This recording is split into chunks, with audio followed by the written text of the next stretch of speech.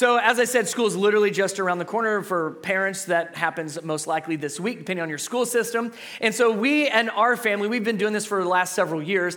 We know what it's going to be like if we just go straight from summer vacation, summer break, immediately to waking up for school. We know how that's going to go. We have seen how that goes, and it's not pretty for anybody. Myself, my wife, our kids, it doesn't work out well for anybody. So we've instituted this the last couple years of the week leading up to school, we start getting back to that school rhythm and that school routine.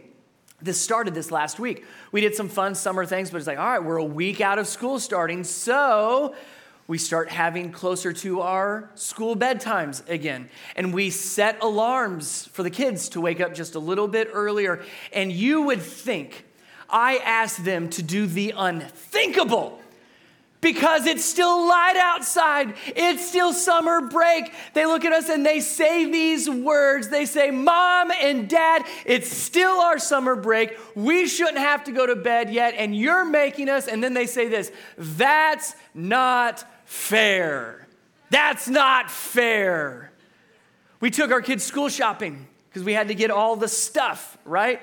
And my middle son, Cole, his backpack quite literally fell apart this last year. I was like, what did you do? That's a whole nother thing, I guess. So we needed a new backpack. So we took all the kids, and not everybody needed a new backpack, but Cole most certainly needed a backpack. So we let Cole pick out a brand new backpack. You know what the other two kids said when they saw Cole picking out a brand new backpack that he needed but they didn't need? That's not fair. That's not fair. Speaking of them going to bed earlier for school, I talked last week that we're big on the Olympics, right? So they don't get to watch all the way through. But me and Becky, we most certainly stay up to watch them. So they'll watch just a little bit, like a half hour of them, and then we make them go to bed so we hear that that's not fair. And then you'll hear it from the other room. Mom, Dad, are you still watching the Olympics? And we're like, yes, of course, as we shout from room to room. And they're like, that's not fair that you get to watch it and we can't. So I just go and I shut my door and I don't have to listen to it anymore.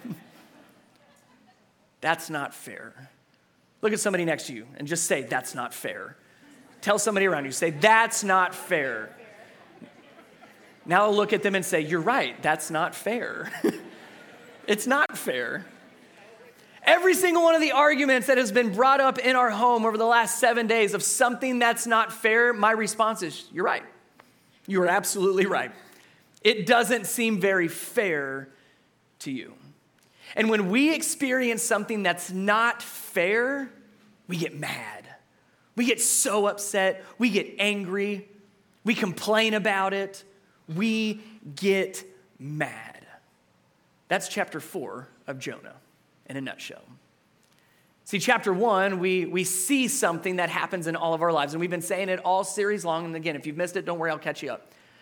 We see ourselves in Jonah, because God calls Jonah to go do something very specific. He says, I want you to go and tell the people of Nineveh about me. Tell them what they're doing is wrong, and tell them to turn back to me. He calls them. But then Jonah runs, quite literally, the other direction.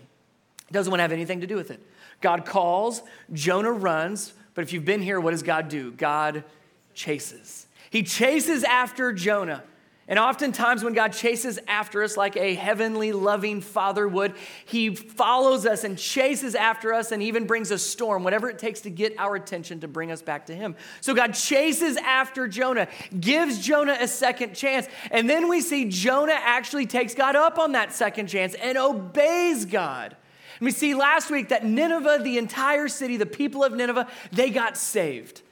They changed from their ways. We use the word repentant heart. They changed their ways, turned back to God. So it started with God calling and Jonah running. God chasing after Jonah. Jonah getting another chance. That's called grace. Jonah chose to obey God and use his second chance for the things of God. An entire people, an entire city was saved. And then Jonah gets mad about it. He says those words, my words, not exactly his, but basically he says, that's not, one more time, fair. That's not fair. So I want us to look at Jonah chapter 4, see exactly what Jonah's problem is. And as we read through this, I want you to pay attention to kind of three parts of the ending of the Jonah story. There's 3 parts in chapter 4. The first one is we're going to identify the problem that Jonah has. What is not fair? What is his issue? Why is he mad? Why is he complaining? So there's going to be a problem that Jonah has. Then God is going to challenge that problem. Say, are you sure that's really a problem? Are you sure you want that to be a problem? He challenges Jonah's problem. And the last part at the very end and how the story ends, we see God's heart.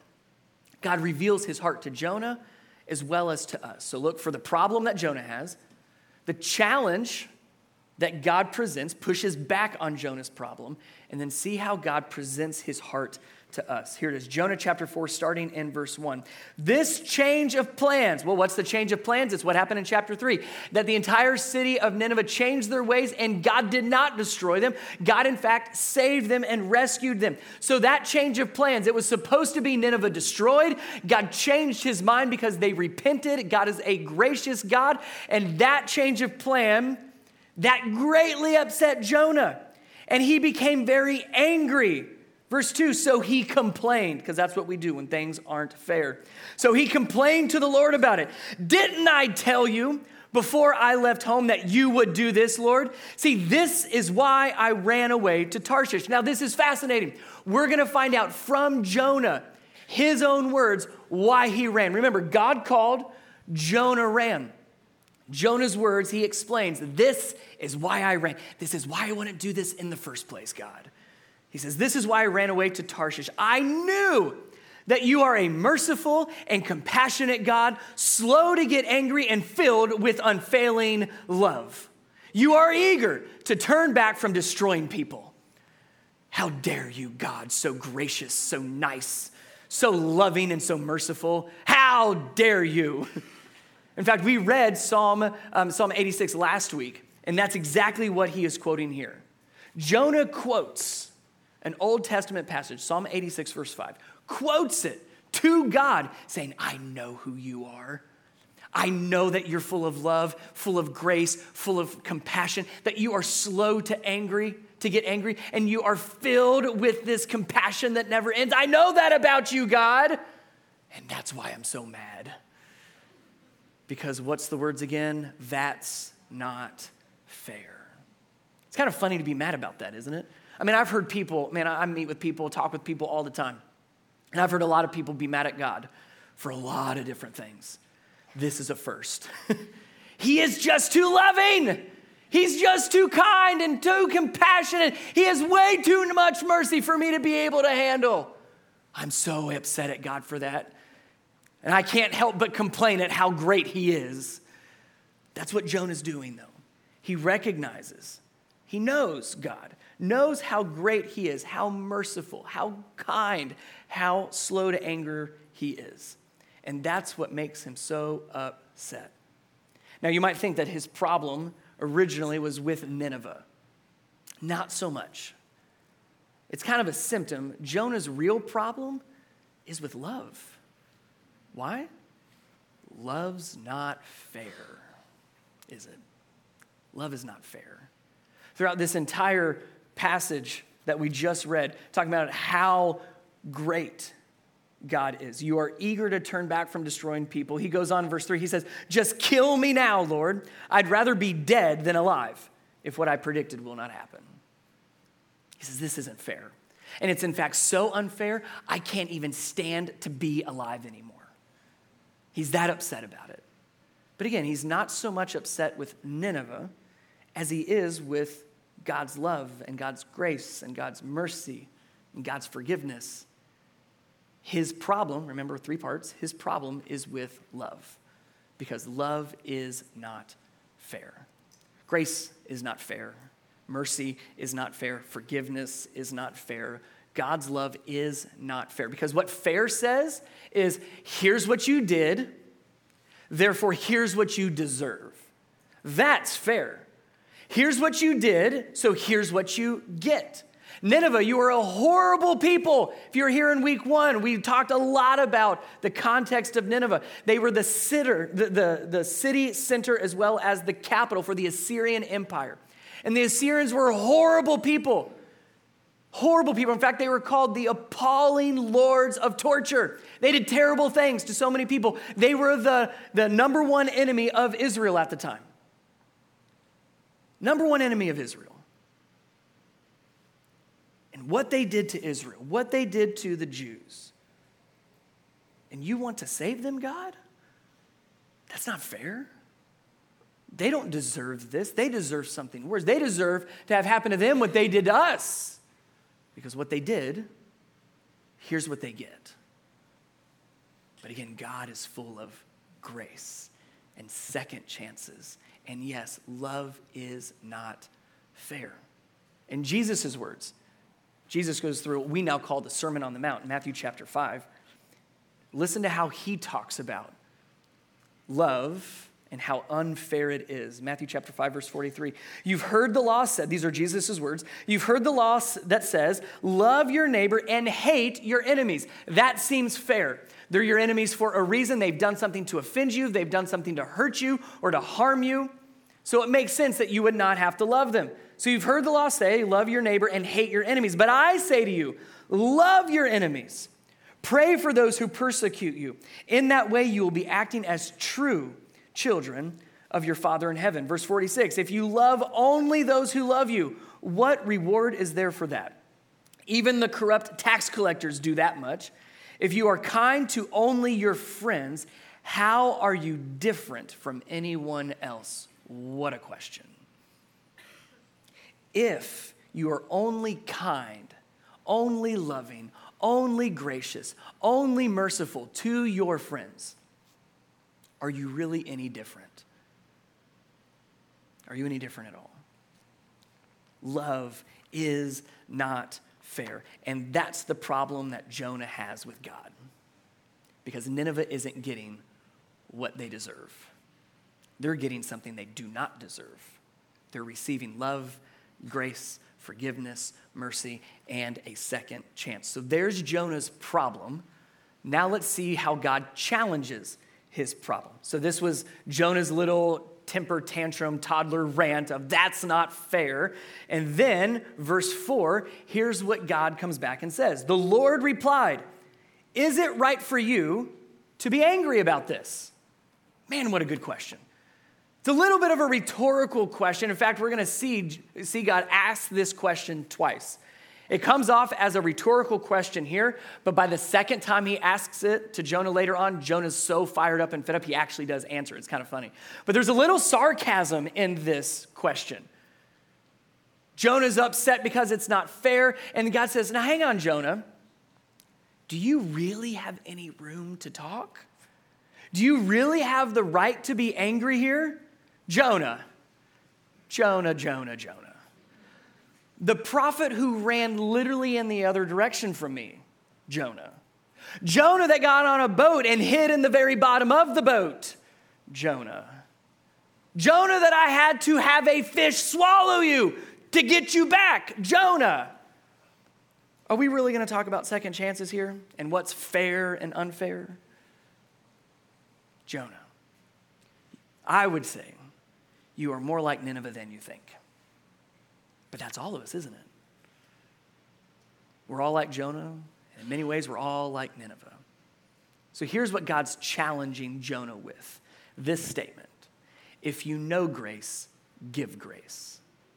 If you know it, if you've experienced it. You cannot give something you do not have. You cannot give something you're not aware of. So you're off the hook if you know nothing of grace for now. You'll know by the end of today.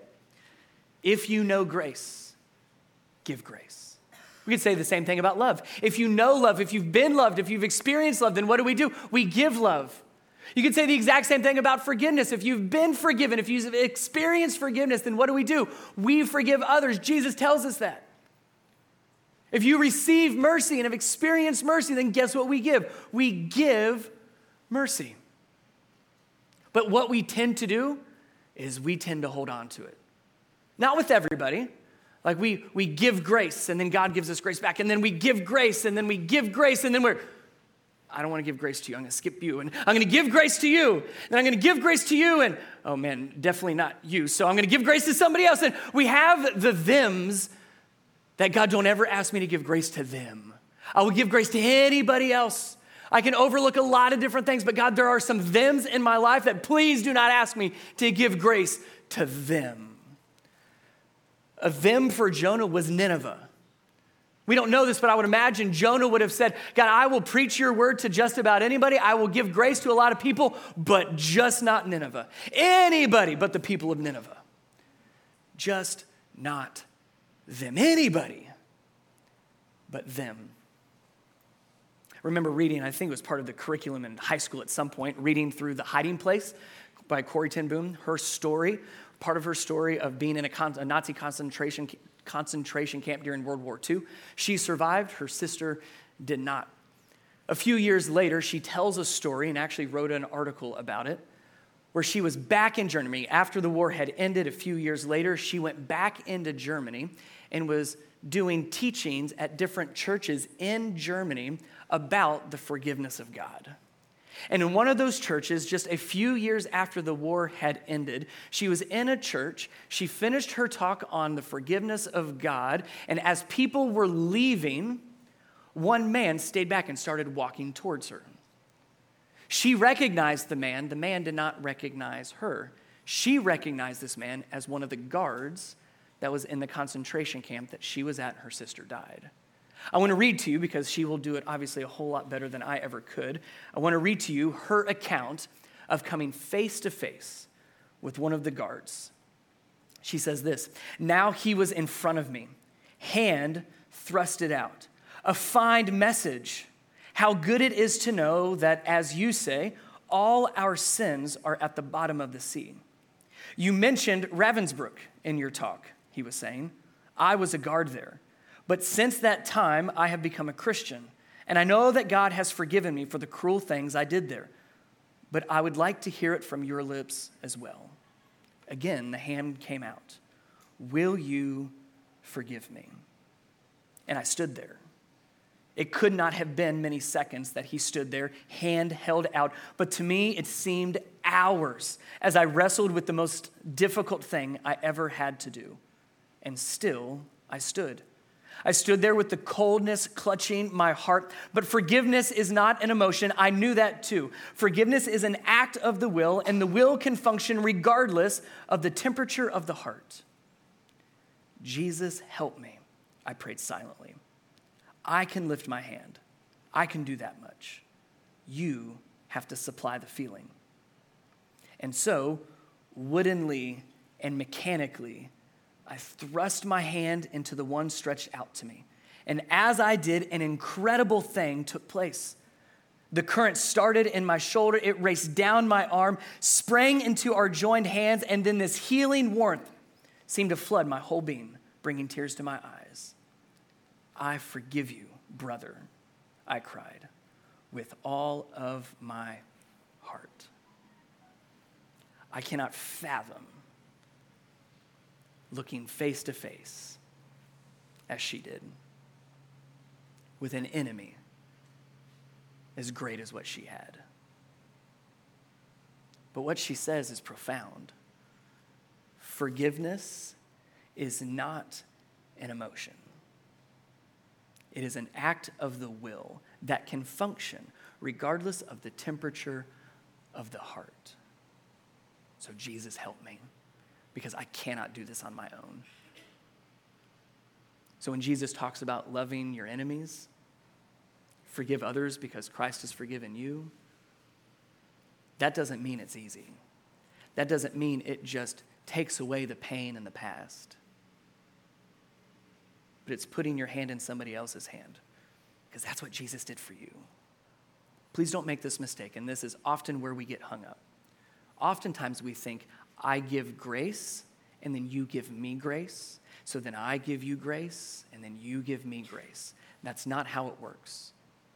It's God has given me grace, and so I give you grace. And then God gives me grace again, and I give grace again. And then God continues to give me grace, and so then I will continue to give grace. Me giving grace is not dependent on you giving grace.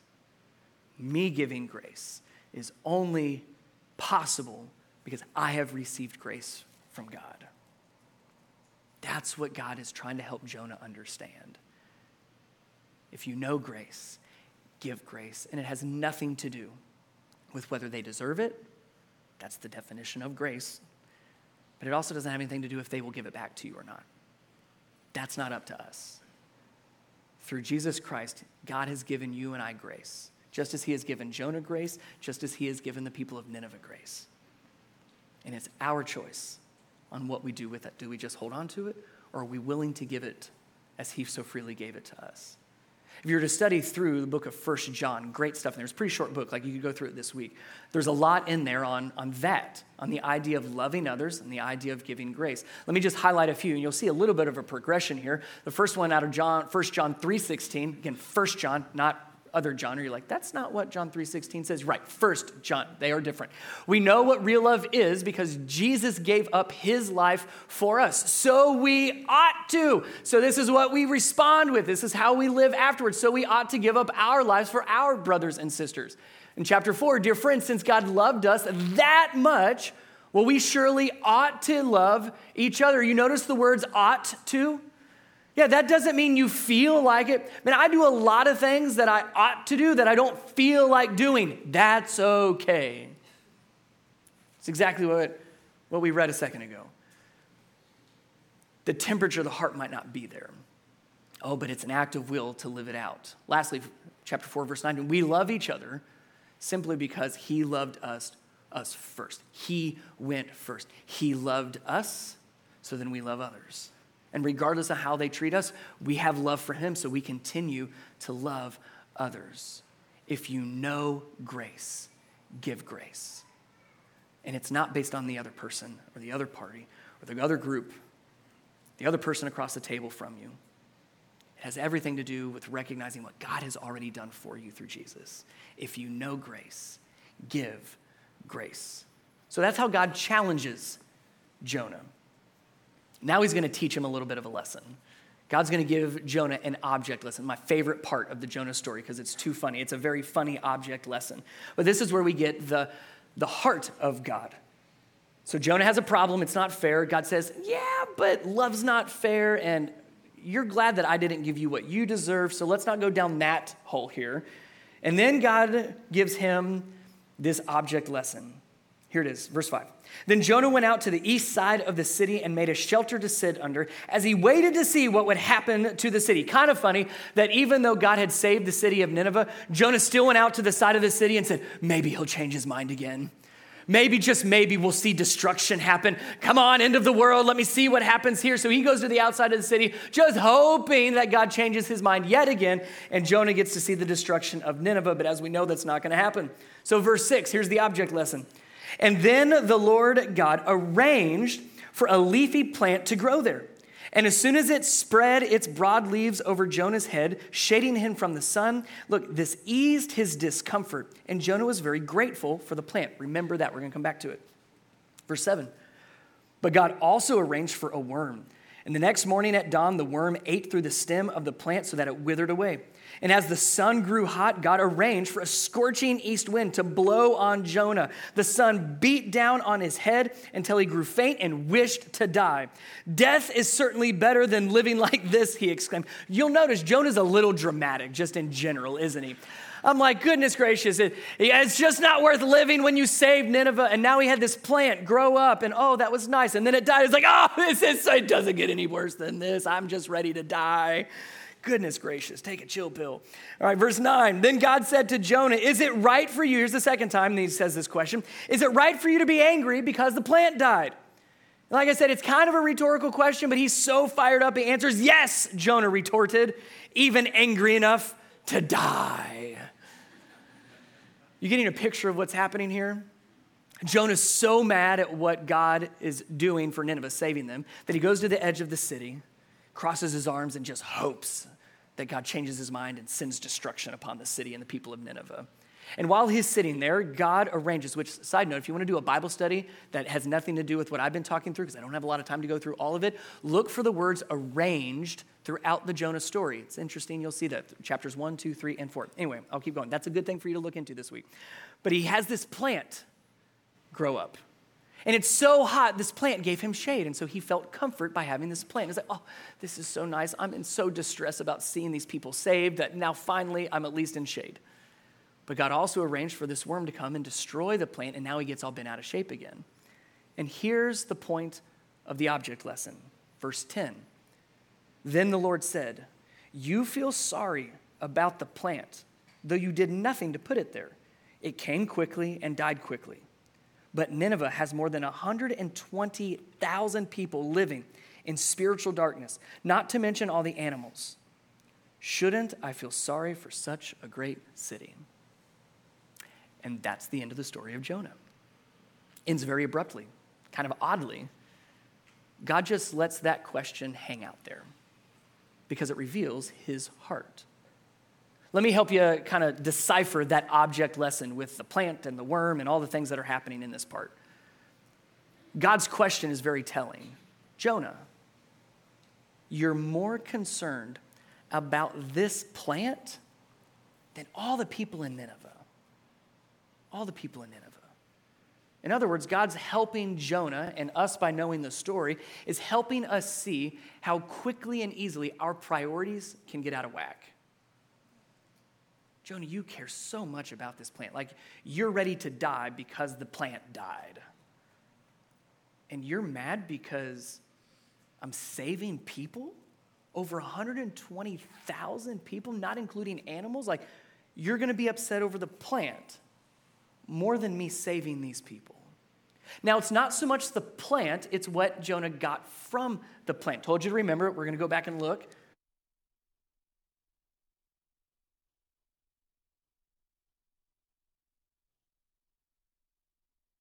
So Jonah was so thankful for what the plant gave him.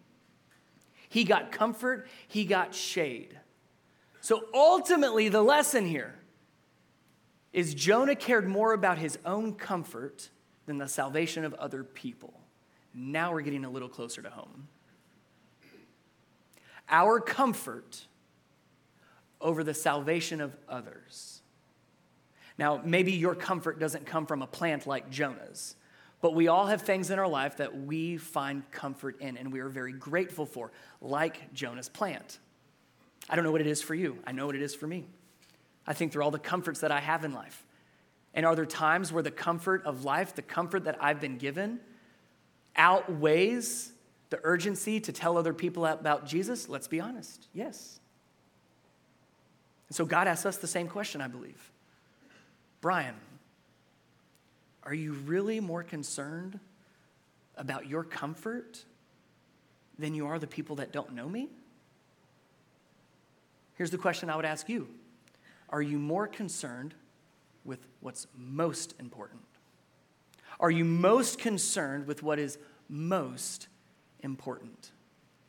Because so easily those priorities get out of whack, or we get all bent out of shape over what somebody said or what somebody posted or what somebody didn't do or a comfort that you had but now is taken away. It's like the plant. And what's most important, truly most important, are people that don't know Jesus. In Scripture here, God calls those people living in spiritual darkness. That's how he describes it. He says, but Nineveh has more than 120,000 people living in spiritual darkness. You might have a footnote in your Bible here. It actually there's a phrase that goes with that to help us understand it. The phrase literally would say, people who don't know their right hand from their left. In other words, they don't know what's right and wrong. The people of Nineveh, as terrible as they were, as horrible of human beings as they were, they didn't know God. They didn't know any better. They didn't know they weren't supposed to torture people. I mean, I feel like that's kind of ingrained, but maybe not. I think of my kids, all the things that they know, not because it just comes out of them, but because Becky and I have to teach them. They don't know what's wrong until I say, hey, that was wrong. So let me just challenge us for a second. There's people in your life that don't know Jesus. Guess what? They are not going to act like Jesus. So, don't be shocked when they don't act like Jesus. Which means let's not respond in a way that expects them to act like Jesus. Are you following me? Now, does that mean we just like, oh, do whatever you want to do? No, of course not. That's truth and love. That's what Jonah did. He actually went and told them the truth. But if there's people in your life that don't know Jesus, don't have some expectation that they would know what Jesus looks like until you start having this conversation with them. And we do that with a lot of grace because grace has been given. We do that with a lot of love because love has been given. That's how Jesus treated us. When Jesus was hanging on the cross, dying for our sins. Do you remember what he said? Jesus said, Father, forgive them. Why forgive them? Because that's right. They don't know what they're doing. They don't know what's right and wrong, yet they're still living in spiritual darkness, and it's talking about us even. We don't know what we're doing. So the story of Jonah, God calls, Jonah runs. God chases after Jonah. Yes, with a storm, but it's the storm of a heavenly Father, doing everything he can to bring his child back. Then Jonah gets a second chance by the grace of God. And that second chance, Jonah makes the most of it.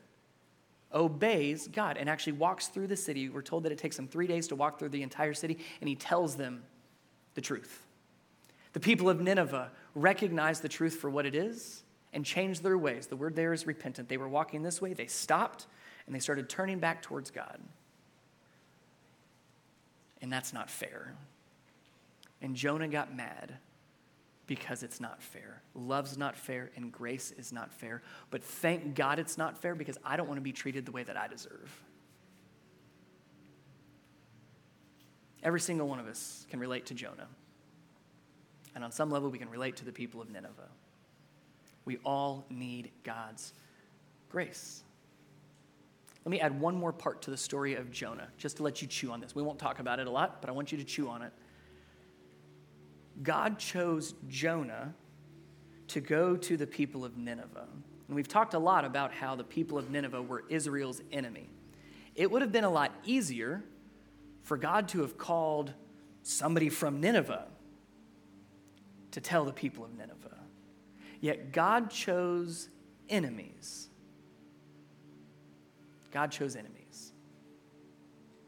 I would imagine Jonah said, pick anybody else, just not me.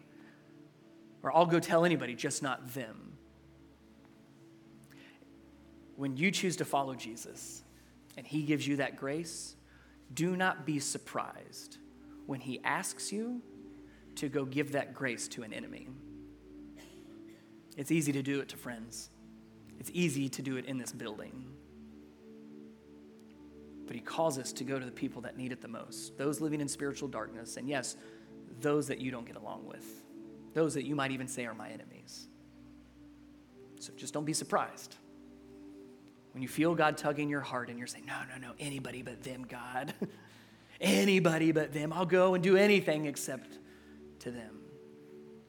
But once again, it's how Jesus treated us. In a moment, we're going to take communion together. If you receive communion on your way in, go ahead and grab that. Let me read a scripture for us before we take it. But communion is our opportunity to celebrate that grace that has been given to us. Romans chapter 5, starting in verse 6. When we were utterly helpless, Christ came at just the right time and died for us sinners. Now, most people would not be willing to die for an upright person, though someone might perhaps be willing to die for someone who is especially good. But God showed us his great love for us by sending Christ to die for us while we were still sinners. We haven't done anything to deserve this. Verse 9. And since we have been made right in God's sight by the blood of Christ, he will certainly save us from God's condemnation. That's what he did with the people of Nineveh. For since our friendship with God was restored by the death of his son while we were still his enemies. Man, don't overlook that statement. While we were his enemies, he restored our friendship because of what Jesus did on the cross. He goes on, we will certainly be saved through the life of his son Jesus. So now we can rejoice in our wonderful new relationship with God because our Lord Jesus Christ has made us friends with God. That's why we celebrate communion. We celebrate that new relationship where we are now friends with God, not because of anything we have done, but we are friends with God because of what Jesus did on the cross, the grace that he gave us that we did not deserve, the forgiveness and the mercy and the love that we do not earn and we do not deserve. That's why we celebrate communion. If you're a believer in Jesus, then you've accepted that grace. Now our life is a life lived by giving that grace out. It's how we love God and we love others. If you're not a believer yet, you begin by accepting that grace. It's not get your life back together first. It's not figure it all out first. It's you go to him first. So in our time of communion, the cracker represents Jesus' body that was broken for you and for me on the cross. The juice represents Jesus' blood that was poured out for us. His sacrifice on the cross takes our sins away, which allows us to have that relationship with God, that friendship relationship with God, once again, that we can never do on our own, but we rely solely on Jesus and his sacrifice on the cross. Let me pray, and then we'll take communion. Jesus, thank you so much for what you have done. Thank you for your sacrifice on the cross that takes our sins away. Thank you for loving us in a way that is so unfair, for giving us grace that is so unfair, mercy that is so unfair, forgiveness that is so unfair, because it's not what we deserve. So thank you for not treating us as we deserve, but treating us as you desire to treat us, as sons and daughters of you. As we remember your sacrifice on the cross during communion, as we celebrate that relationship that we have because of you, our only response of that is of gratitude, that we are thankful that you do not treat us fairly. In Jesus' name, amen. In your own time, take a moment between you and your Lord, and let's be grateful for the love and the grace that he has given us.